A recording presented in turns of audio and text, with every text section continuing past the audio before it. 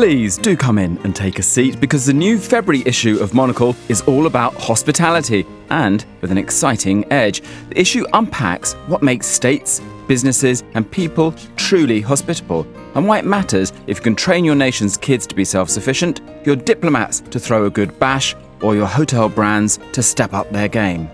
Here's what our editors have in store for you.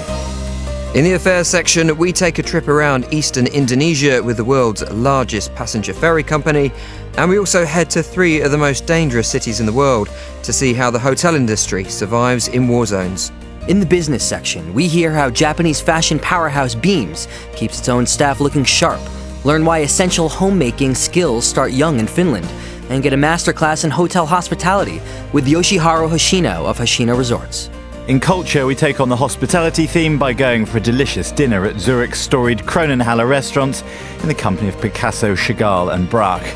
Then we check out New Orleans' nascent art scene and enjoy a sterling instalment of The Conversation about the mother of all artistic time capsules with Katie Patterson and Margaret Atwood.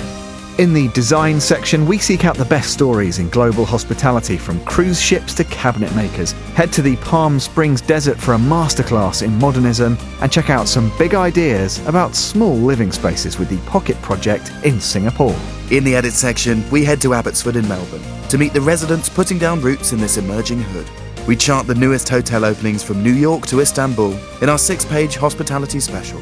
And I sit down with chef Ruth Rogers of London's River Cafe to find out why simplicity is on the menu for her last meal.